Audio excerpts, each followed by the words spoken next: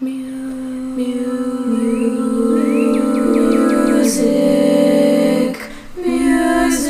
speaks.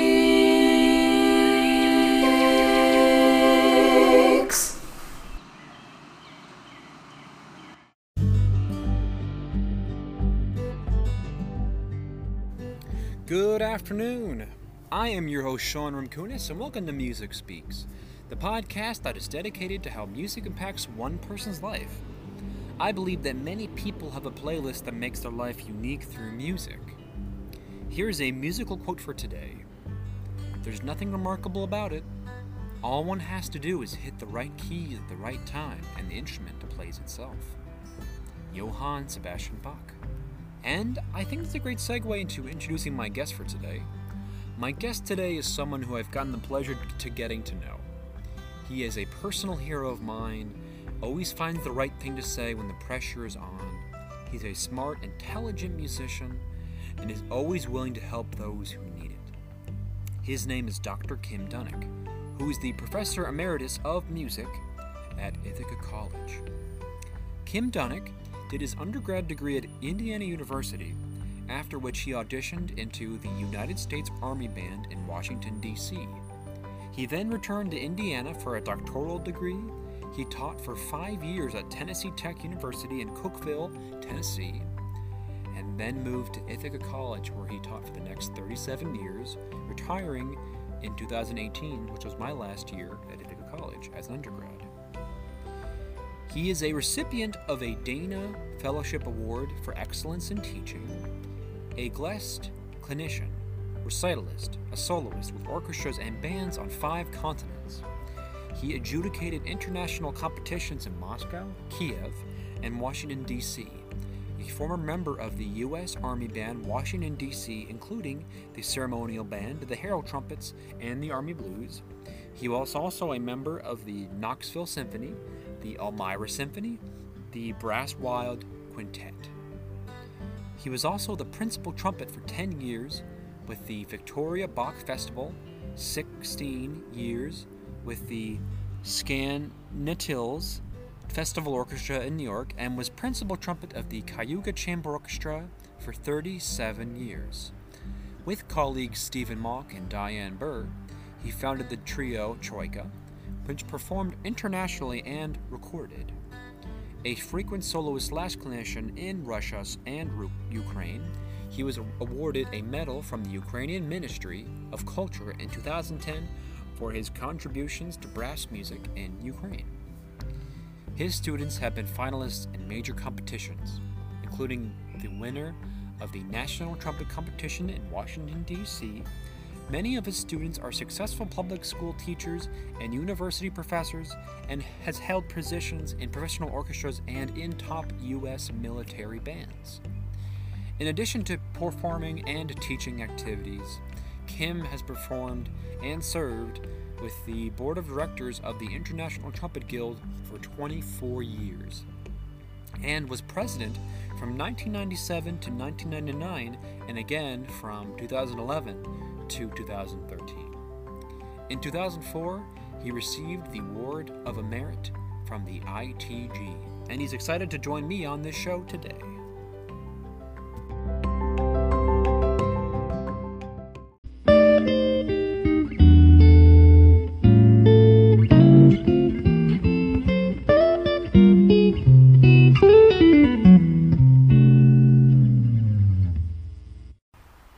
All right. Hey, Doc. How you doing? Doing well, and you? I've been busy trying to figure out next year, but I'm so glad you're here. I think it's been too long to have you on the show, and I'm really excited to talk to you today. So my first question is, I like to start every interview with this. How are you staying sane right now through the quarantine?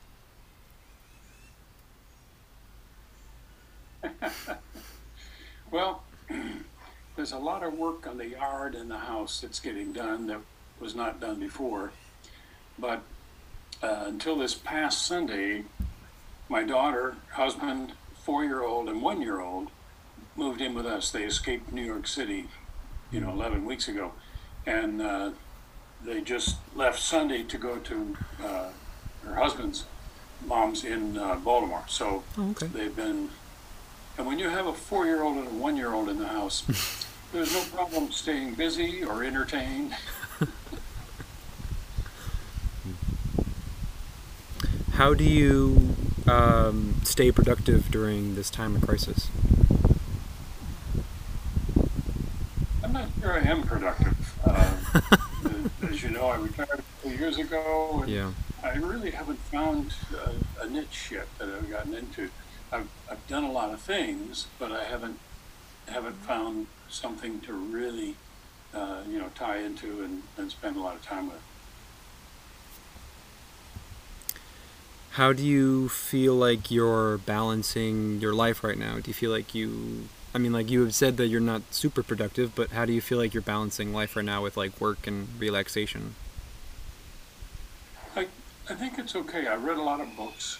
I've listened to a ton more music than I ever did when I was working, and the gyms are all closed, which is sort of a bummer. So I've been walking a lot more and trying to do some exercise here at home. Uh, but as far as productivity, I've been doing a little bit of writing, but about 90% of that is just uh, memoirs for my kids. I've been writing some memories of my parents and writing some things that I want the kids to know. Uh, where did that picture on the wall come from? Or uh, don't throw away the Monette trumpet, sell it, and things that uh, they're sort of bringing back memories for me. So in a way, it's cathartic to do this. So let's go all the way back to the beginning. Who started to inspire you to play music? My mom was a music major and a music teacher for a while. She didn't make a career of it, but she was a pianist. And she required, there were 3 boys in the family, she required all of us to take a minimum of 3 years of piano before we could get a real instrument. So I was quite happy to pick up the trumpet. I was drawn to it for the same reason that probably everybody is. It plays melody. It plays loud. So that's really what got me into it. She had to make me practice. You were required to practice X number of minutes a day. And that was about a year. And after that, she didn't have to make me practice. I just enjoyed it. Just, I just wanted to play the horn. Did you ever think about playing a different instrument? Not really. Okay. Guitar, but classical guitar has always interested me, but never as an actual serious instrument. So. Okay. If you were going to give your younger self a tip about playing the trumpet, what would you tell your younger self?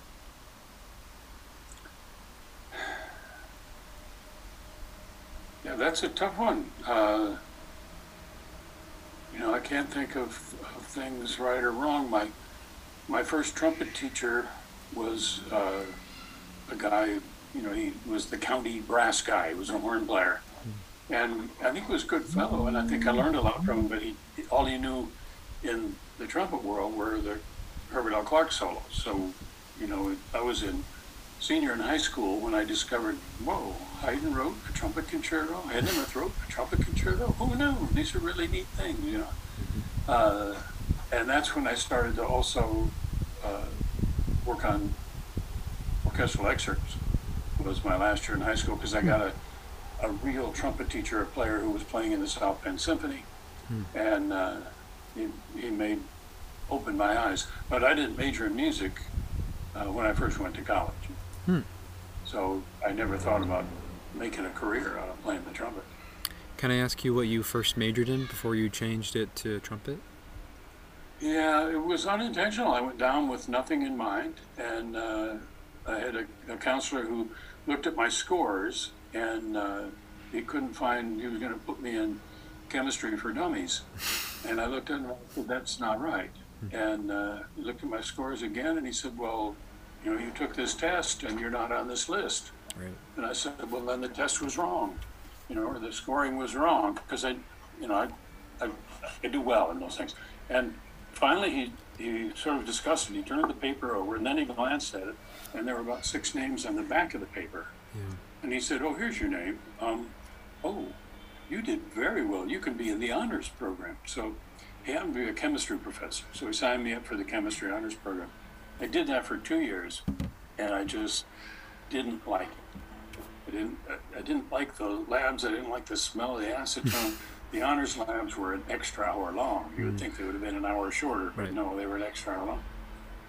And so at that point, if I had dropped out of school, if I said, yeah, I got to figure out what I want to do, and there's no point in spending money in school, I was going to get drafted.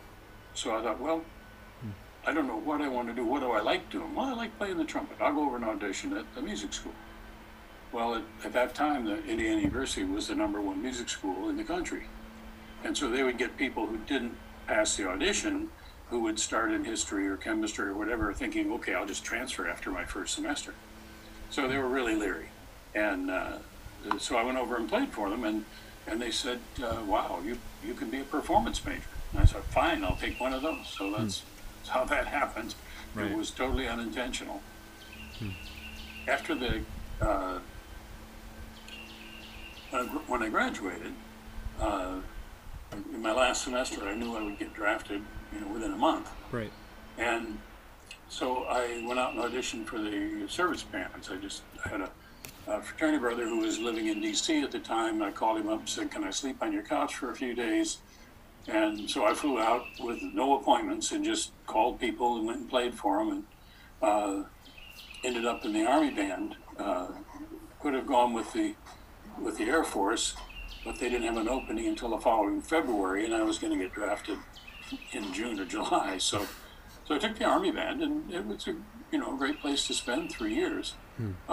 Wonderful players in the band, a lot of good people to meet and hang out with. And at some point during those 3 years, I thought I was teaching at a private school, a few hours a week, and I thought, gee, this is sort of cool. I like this. Maybe I should try to do this. So I got an assistantship, went back to Indiana for the doctorate. Oh, while you were in D.C., you could get a master. The Army would essentially pay your way for your master's if you wanted to do that. So I had done that. And then went back to Indiana for the doctorate, and that's how it worked out. I've just been very lucky since then. So like you mentioned, you started Indiana, then you went to the Army, and then you went back to Indiana. How did your musical challenges evolve over time? Do you feel like you were pushed more as you were playing harder rep? And can you sort of... for sure. Right. The harder the rep, the more you're pushed. But when I was about to get out of the Army, there was a group of us who went around auditioning for orchestras and such. And the only one of us who actually got a job at that point was Chappie Perry, who then had a 30-year career as principal with Indianapolis. Right. But before that, he took a job. The job he won was in Alabama, I think, which is where Chappie was from. And it wasn't even full time, but he took that job, and then 2-3 years later, won the Indianapolis audition, which is a great job, and was there a long time. But that made taking those auditions, listening to the other players, and sometimes making the next round but not getting a job, right. Started me thinking about, is it possible to make a living? But I'd always enjoyed teaching, and so when I was back at Indiana, I started applying for the college jobs.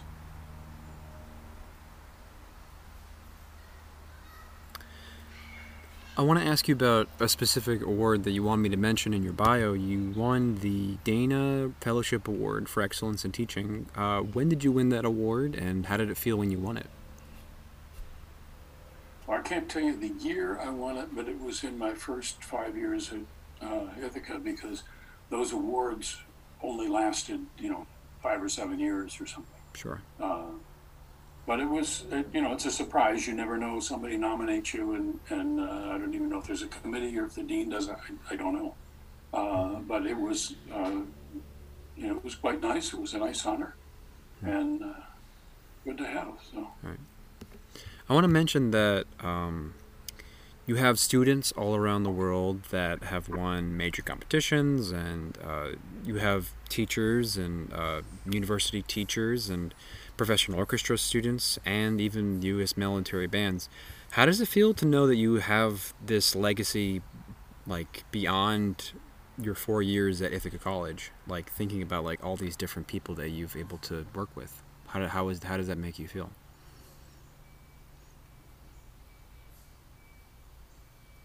Well, I'm pretty proud of my students, and I would say that right now I have some second thoughts. You know, should I have in fact encouraged them to become carpenters or financial analysts or something? Because right now, as you know, we're in the middle of this COVID virus, and I've talked to a number of them who were freelancing, and you know, it takes a while to work in, but they were in that process and doing well. And now there's, like in New York City, there's nothing, you know, not even a bar mitzvah gig, you know. So it's hard on a lot of them. Right. I think they've responded well, at least the ones that I'm in touch with. Right. There's a trumpet player, Freddie Maxwell, who married a Broadway singer, Annika Larson. And they have two little kids, and they're quarantined. So in their neighborhood, they have a weekly concert from their porch. They have some kind of a soundtrack they set up, and then they play. And sometimes they pan the neighbors, people sitting in groups far apart, but there'll be a family of 3 here, a family of 5 here, and just a couple over here and stuff. And it's pretty neat. So they responded very well. Right. She's not working at all, of course, because her show is not available. He has, I think, a public school job teaching, and so that helps. But all of his freelancing is gone. So I wonder about those. And while I feel really good, another student of mine just maybe a year and a half ago, won one of the trumpet positions with the San Francisco Opera. Well, what's he doing today? It's just, it's a hard time for music and a hard time for musicians, and I'm really encouraged to see what people have done. Were you on Matt Brockman's list where he sent you the Copeland fanfare? I was, yeah, I did that. It was really creative. That was just terrific. And I can't begin to guess how he did that. I don't have that kind of computer skill, but that really lifted my spirits a lot. Right. Can I ask you, what do you see I think I asked this to one person, and they were kind of overwhelmed by this question, but and I think I love talking to you about chamber music. What do you see for the future of chamber music? I think chamber music will be one of the first things to come back, because you could be in a room, if you're in a large enough room, you could actually play chamber music and still be 6 feet apart or whatever you feel is important. And though you'd rather be right next to the person when you're doing chamber music, it's possible. Right. And I think it's, of course you think of brass quintets, but I think also it's possible with mixed groups, obviously string quartets, woodwind quintets, but I think you can do mixed groups of a reasonable size. Even chamber orchestras, probably, if you keep the size down. Some chamber orchestras today, have 40, 50 people, which to me sort of loses the concept of chamber. But you could have a chamber orchestra, including winds, with just 20, 22 people, something like that. Right. So I think chamber music is a good place, and I think what I've seen over the last 15 years or so is people are doing arrangements of things so that groups that you would never have heard of, like our group trio, trumpet, sax, and piano, playing legit music, not jazz. Right. There wasn't much literature for that when we started. We had 9 or 10 pieces written for us, and there's now a reasonable library for that group. And I think that's happening a lot with different combinations. I'm seeing YouTubes, or I get sent little clips from people with very odd combinations. It's really interesting the kinds of sounds you can get with that. So I think chamber music is going to happen. What I worry about is especially the schools, both public schools and colleges and the private schools. How are you going to have a chorus or a band or an orchestra? And I think that's going to be problematic. So now looking at the virus and now looking at schools working with orchestras, what do you see for the future of those schools? What do you think they're going to do?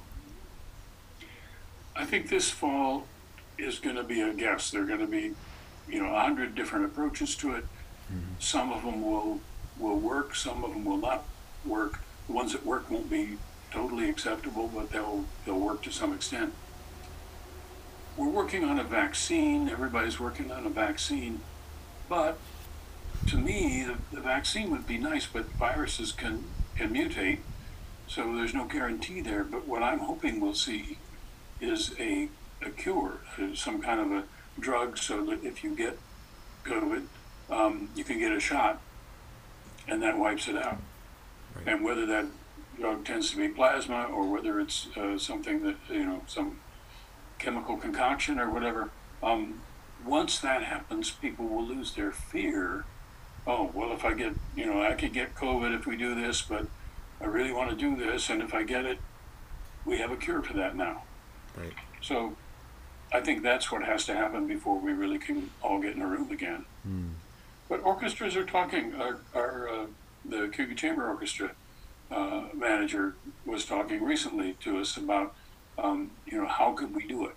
And she was curious about what do brass instruments do in this, as far as spreading things. And so it was, they're thinking, they're working on it, and hopefully they'll come up with something. So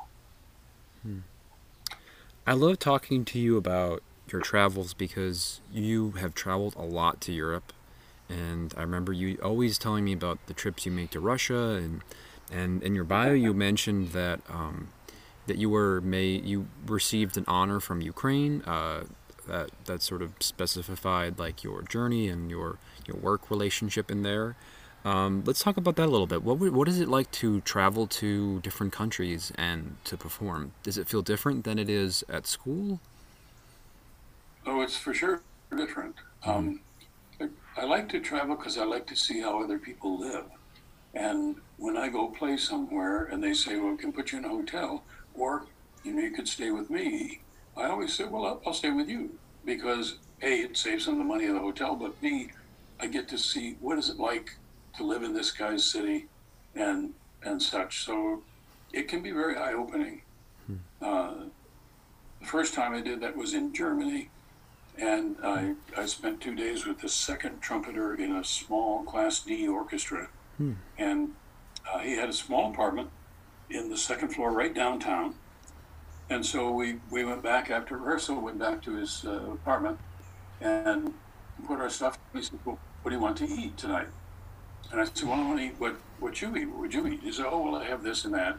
And I said, well, that sounds great. Can I help you fix it? He gave me a funny look, and he says, no. And so he says, come. So we went down the stairs, went down the street, bought like 6 eggs at this place, bought some meat here, and bought some vegetables over here, and put it in his refrigerator, which is like the size of our dorm refrigerators.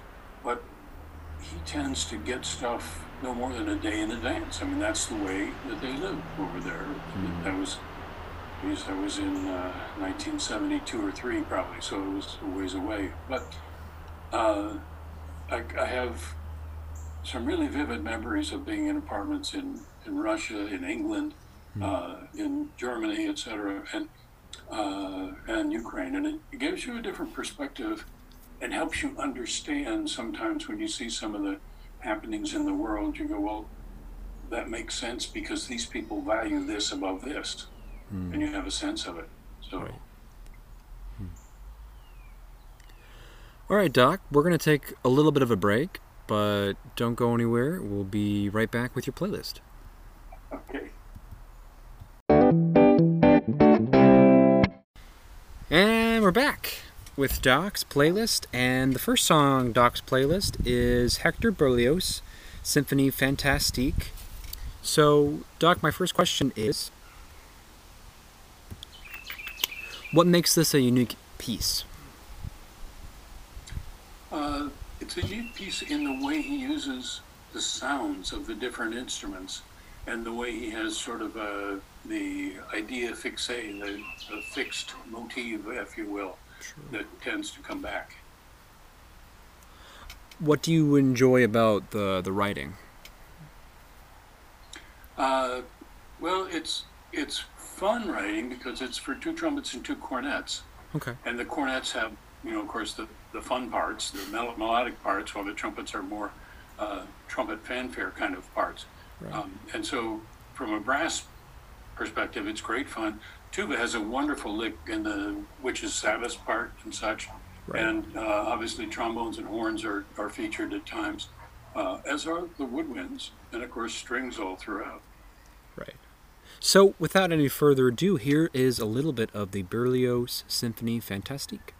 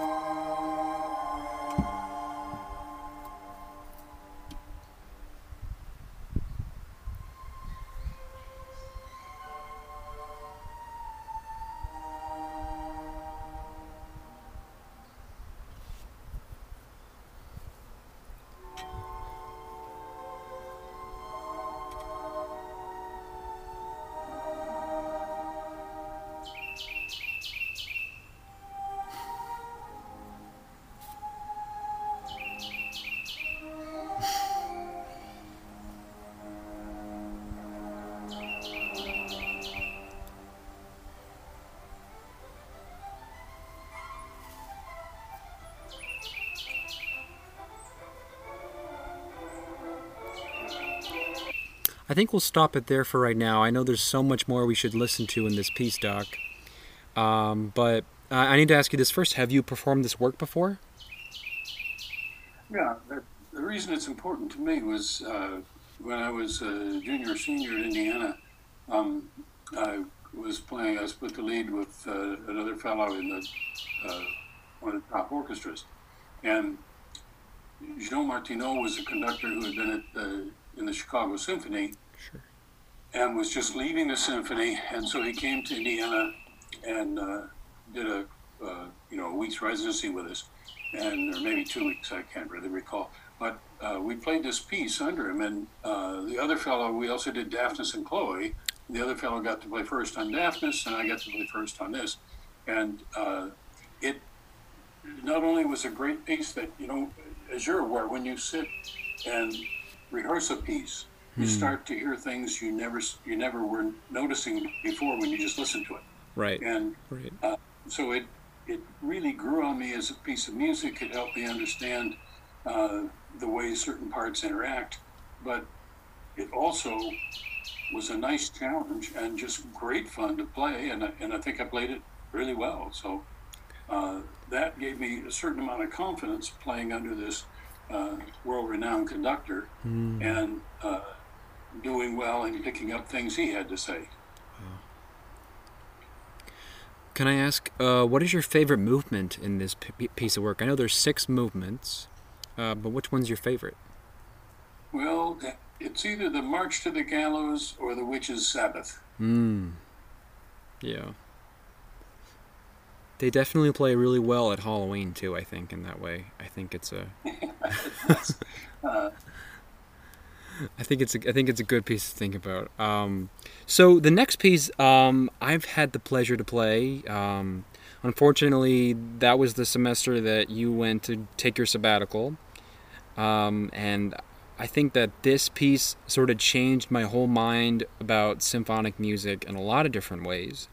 But I know you've performed Mahler on many occasions. What is so unique about performing Mahler? Well, I've only played 3 of the Mahler symphonies, 3 of the 9 or 10, depending on how you count. Right. But remember, my career was largely in chamber orchestras, except for the Knoxville Symphony. Right. So what I remember about playing these symphonies, and particularly Mahler 1, we played in college. Again, it was another Indiana orchestra. Was just it sort of grows on you. There are so many ways to listen to it, and it really opens your ears. At least it opened my ears to listening to not just different instruments, different combinations, but also listening to the way the composer drew out pictures with his music. Right. So I just really enjoyed Mahler. I enjoy all the Mahlers. And Symphony Number 1 is easy to listen to for a number of reasons. One of them is that it's not quite as long as some of the others. Right. And I wanted to tell you a funny story about one of the times I was able to be in rehearsal for this. So you remember that the first section of the first movement is that the trumpets are off stage, right? Sure. So initially it was me, Matt Brockman, and Peter Garris, and we were all off stage. And so initially when we were thinking, oh, we have time, like we can slowly walk back to our seats. And by the time that we're going all the way around and up the stairs past Nabenhauer and then back into the hall, and I remember it was right before I had to play my first lick, the yum bum bum bum bum bum bum. And as I was playing that, I was basically walking and playing my part at the same time to get into my chair. And I think that was hilarious. So without any further ado, here is Mahler Symphony Number 1.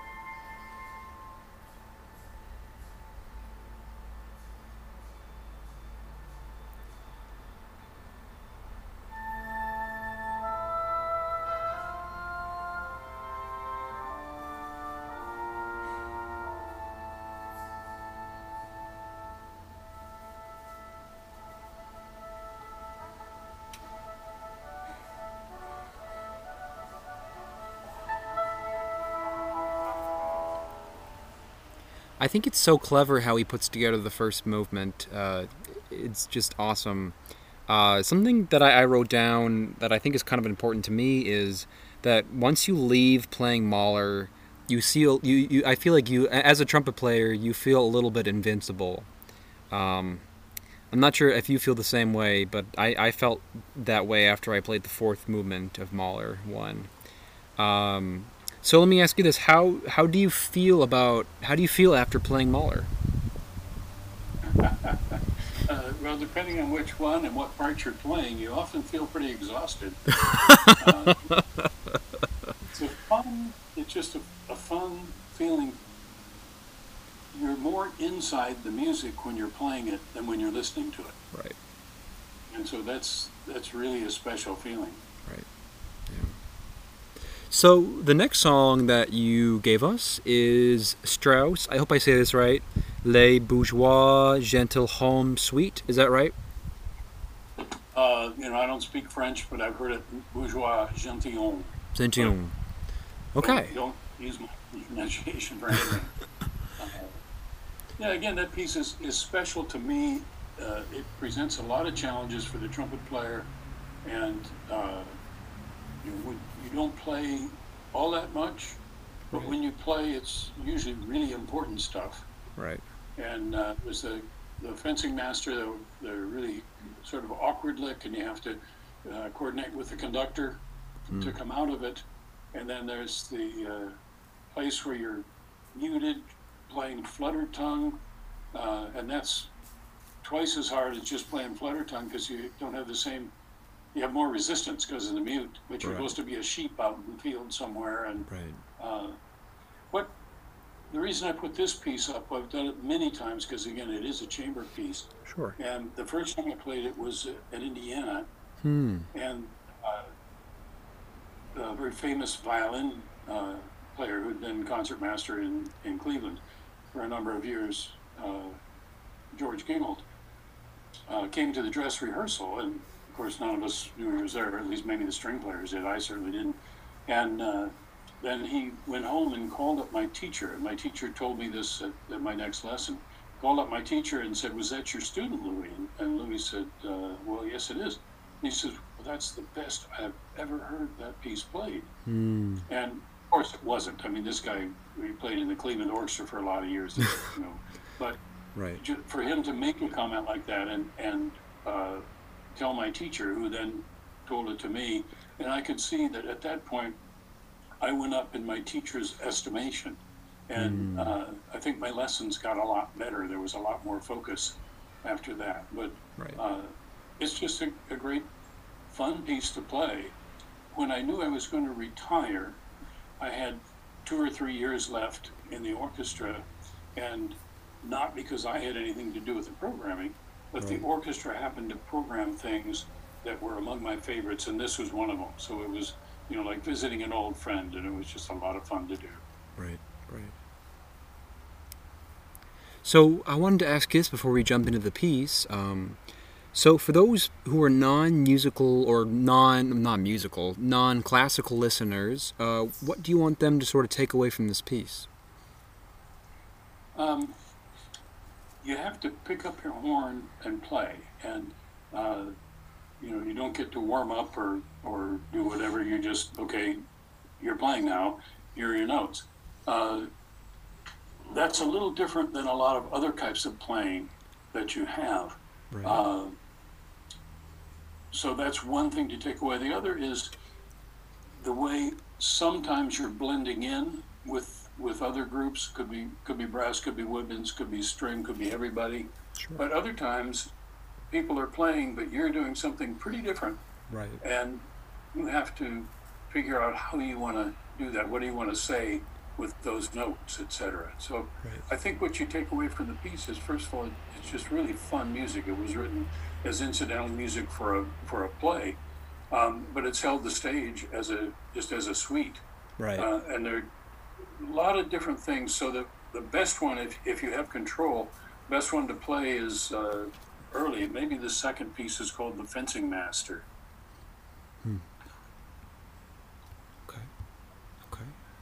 So, without any further ado, I'm going to say this wrong again, but here is the Strauss Bourgeois Gentilhomme Suite.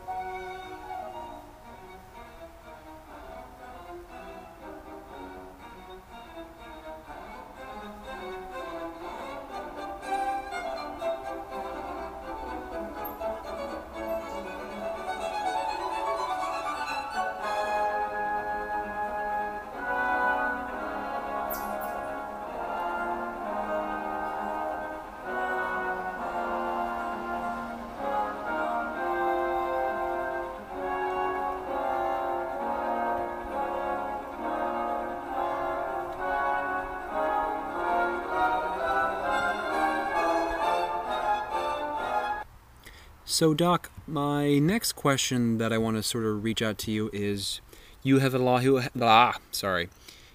have had a lot of experience with chamber music, especially in chamber orchestras. Can you sort of explain to me, and for those who don't necessarily know the difference between a chamber orchestra and a symphony orchestra, can you sort of explain what the roles you have in a chamber orchestra that are different than one in a symphony orchestra?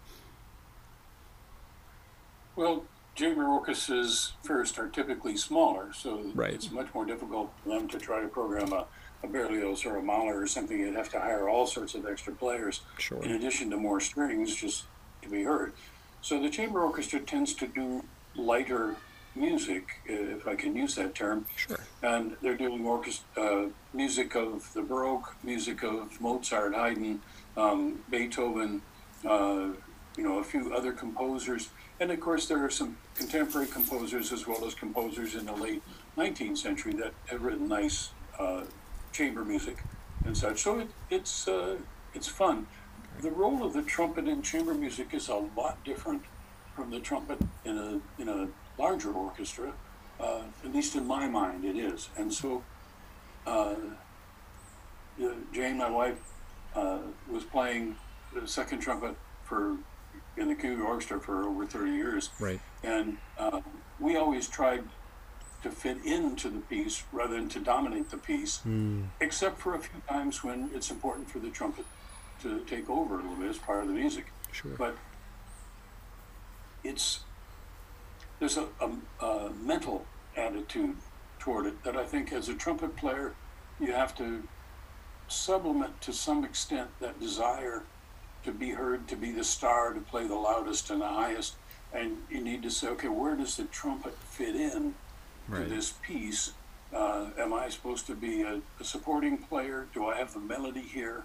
Et cetera. So it's an interesting difference between playing in a full orchestra and playing in a chamber orchestra. And I think you can learn a lot playing in a chamber orchestra, even if your real ambition is to play in a full orchestra. Right. But there is marvelous literature for chamber orchestras, and over the years, I can't think of a single season when I didn't hear a piece I didn't know. When we didn't play a piece I didn't know. Right. That was really a piece and fun to play. Right. So the next piece we're going to check out is the Bach B minor Mass. This piece is incredible. The piece is beautiful. It's breathtaking. It has awesome trumpet moments. So I'm sure you've performed this work before. How hard is it to play this? I'm sure you get exhausted after, I've heard that, I think Chris Coletti was the one that told me that the first trumpet player to play this went home and then died the day after he performed this work, which I think is crazy. But how hard is it to play something like this? Well, it's hard. It's an interesting story, and there are a lot of legends that have grown from it. Gottfried Reiche was Bach's best-known trumpet player, but he was not playing in the orchestra that played this piece. It was a different player. I can't remember his name right now. Right. But they were doing a concert by torchlight. And imagine you're, when 1730 or 40, that was later, late in Bach's writing career. I think he finished his work. And so you're still, 1750, he died, so it has to be before then. You've got these kerosene torches or some kind of oil torches, and that's not just mood lighting. That's how you're seeing your music. Right. So it had to be reasonably close, and the fumes from this must have been horrible. And the playing is very demanding on the trumpet. Not only is it high, but goes a long time, and often you've played a long stretch of solo stuff, and all of a sudden you see repeat. And so you got to play it all over again. So it was, in fact, very demanding. I remember that the players back then, the trumpet players in the Stadtpfeifer, who were the city players and stuff, were playing not just trumpet, but probably also violin and horn and maybe some other instrument. And this just happened to be some which they played trumpet. So it was quite demanding. And what I understand, there are so many stories about this, and a lot of them clearly are not accurate. But the player who did that, in fact, went home, essentially had a heart attack and died. And the conjecture is that breathing those fumes and not getting the proper oxygen Right. and playing these long, sustained passages up in the top of the horn, that contributed greatly to his heart attack. Sure. Do you think Bach is good at writing parts for trumpet? He's great or he's awful, depending on who you are. For me, he writes great parts, and I just totally enjoy playing, whether it's a cantata or Christmas oratorio B minor. It's great fun to do, Yeah. but it's a lot of work, and it's very demanding. When again, back at Indiana, the famous conductor Robert Shaw came to do a B minor mass, Right. and it was sort of a pickup orchestra, but they had selected me and David Brown, who later played with the Toledo, Ohio orchestra for 25 years or so. Right. So David and I were splitting the lead, and after the first rehearsal, Shaw asked to see us. Yeah. And we're going, this probably isn't good. So we got up to him, and he complimented us on the playing, and then he said, "Tell me about these instruments." Well, the piccolo trumpet wasn't that new at the time, but it wasn't used a lot, and he just loved the sound that it's lighter than trying to hack through this thing on a C or a D. Right. And you can control things a lot more better, and you can articulate, I think, quite easily on the piccolo. Sure. So he was delighted with the instrument and seemed to be delighted with our playing. So yeah, it's hard. It's really hard. It's made easier by the piccolo trumpet. It's made more accurate, and you can play, I think, a little longer phrase maybe. Right. But it's good writing. Bach knew what he was doing, and the things that he wrote were playable, but man, those guys had to work at it, I'm sure. So, without any further ado, here is the Bach B minor Mass.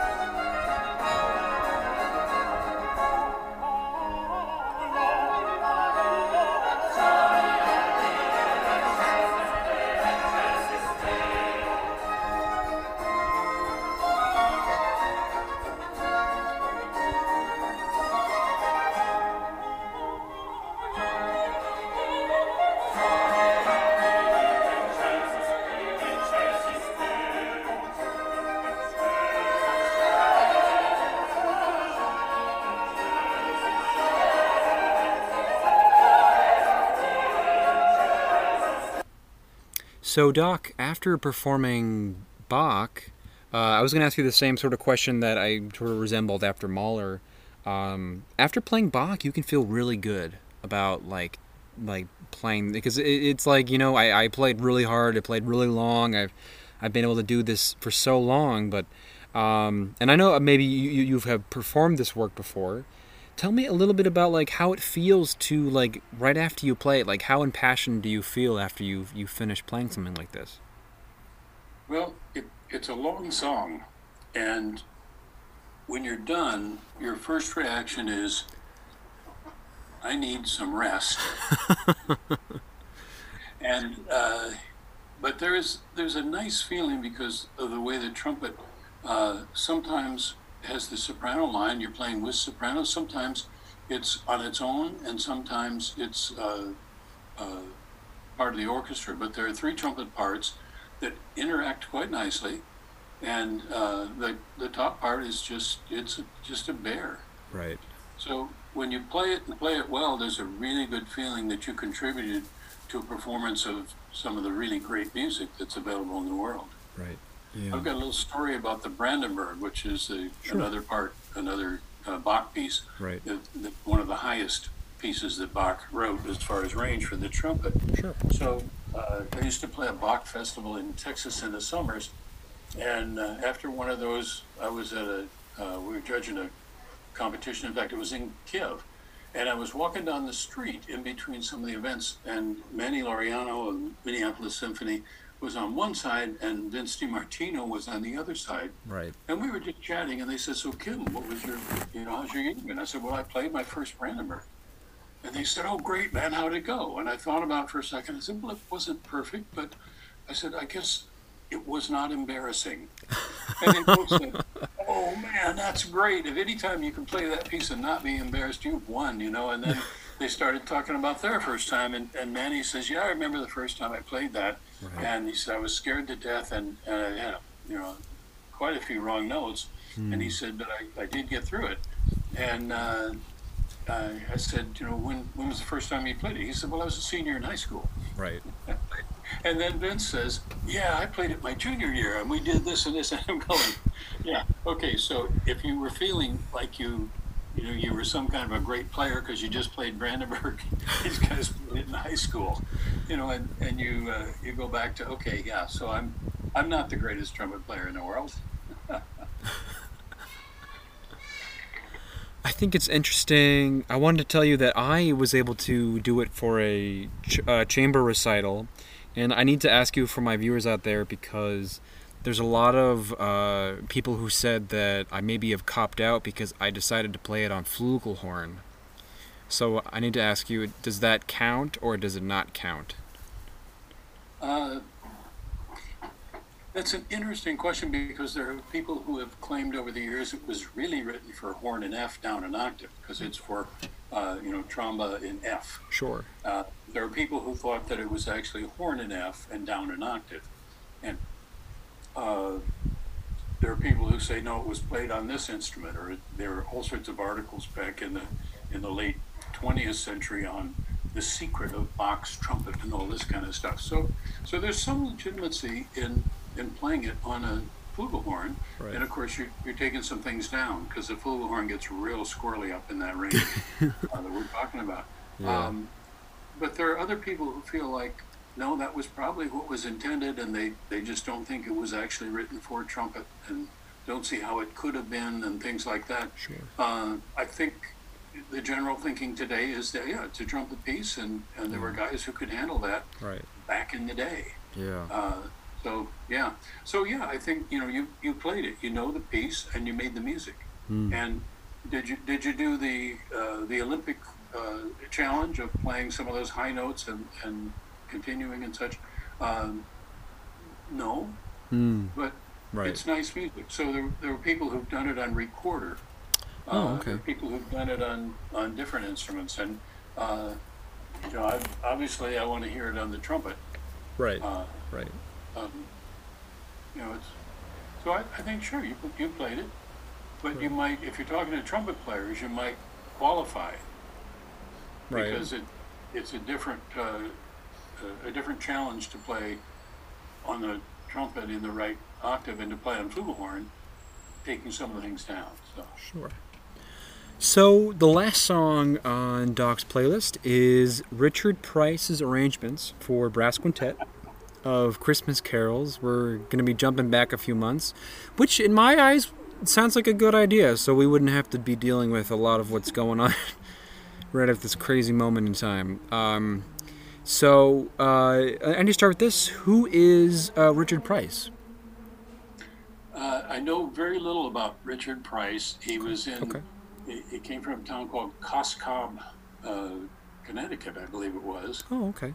And I think he was an arranger for one of the service bands in D.C. Hmm. for a while. Uh, and that's really all I know. Is somebody suggested to me he was a horn player. His arrangements were available. You could buy them, and he would send you essentially Xerox copies of his own hand. Right. My recollection, it's been a while. My recollection is that they were hand copied parts for the most part, but it was just they were exciting. The arrangements were very clever, very inventive, and very exciting, and just incredible fun to play. The first time I heard them was a recording done at the University of Michigan with when Gatala was there. So Gatala was the first trumpet, and the girl who's been teaching at Tennessee for a lot of years, and was the most recent president of the International Trumpet Guild. Sure. Kathy Leach is the second player on this recording. Right. And I was so taken with it, I had to do some research to find Richard Price and get the music from him. But then we played it every Christmas. Our Ithaca Brass used several of them, and the Cayuga Brass Quintet, the Cayuga Orchestra Brass Quintet, would use some of them. And eventually we did a fund. It wasn't a CD; it was a cassette at the time. Sure. We probably did 15 of their arrangements. We recorded them and sold the cassettes as fundraisers for the orchestra.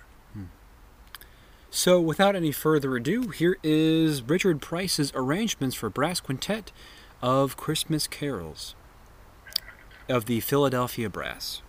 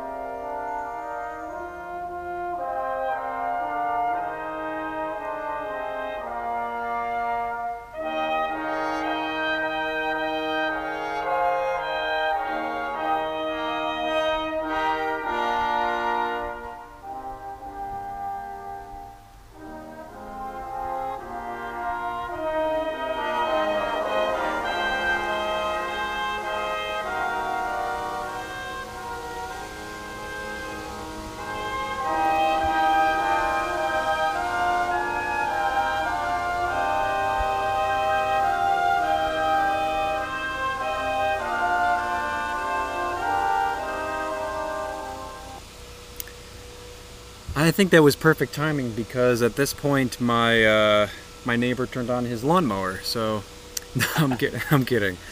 No, he has. So let's talk about the piece a little bit. What do you like about his writing? Well, it's as I said, it's a very creative. I mean, there are dozens of arrangements of Christmas carols for brass quintet. Right. But this is one of the most unique that I've heard. Right. And what you played, you could hear some of the harmonies and some of the way he uses the voices. But he, on some of the quicker ones, what is the one? We wish you a Merry Christmas. It's quick. It's just a couple minutes, but there's great double tonguing in the trumpets there, and it's just a hoot to play. It's great fun. And then he has different arrangements of Come On Ye Faithful and Joy to the World that are just fun to play. Even Tannenbaum is a great, different kind of arrangement by him. And these things would have been done back in the 70s probably. So today everybody's looking for a different kind of a gimmick or a different kind of a niche they can get into or something. But this was back in the 70s, and these things were just terrific. We've played in brass quintets since undergrad college, and we've played a lot of different arrangements of Christmas carols, but his by far stand out. They're just very, very neat. Well, thanks, Doc, for sharing your playlist with me. I have one last question to ask you. Is there anything you would like to share with our listeners before we get going? Well, just to say that as this is recorded, we're having this COVID virus, and it's hard to be a musician because you really want to play with people, and that's just not happening right now. So I applaud those people who are doing, like Matt Brockman did, putting together this collage and somehow making music from people who are in their own basement and putting it together, making it sound like a real, orchestra kind of group. And I applaud the people like Freddie Maxwell, who's playing concerts off his porch for his own community. And I think that speaks to the fact that people want to make music. Even if you can't be together with a larger group, you really want to make some music. And so I applaud people who are doing that, and I hope that really soon, this is June 6th, June 4th, somewhere around there, in 2020, and hopefully in another month or two, we'll be not only having groups together playing, but we'll be able to have audiences there to hear the live music, because there's something about live music that's just really special. Well, thanks, Doc. It's always a pleasure to talk, and I'll have to have you back on again. Thanks for inviting me, Sean. I appreciate it. My pleasure.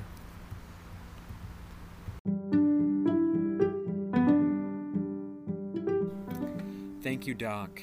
And you've been listening to Music Speaks, a podcast for lovers of music everywhere.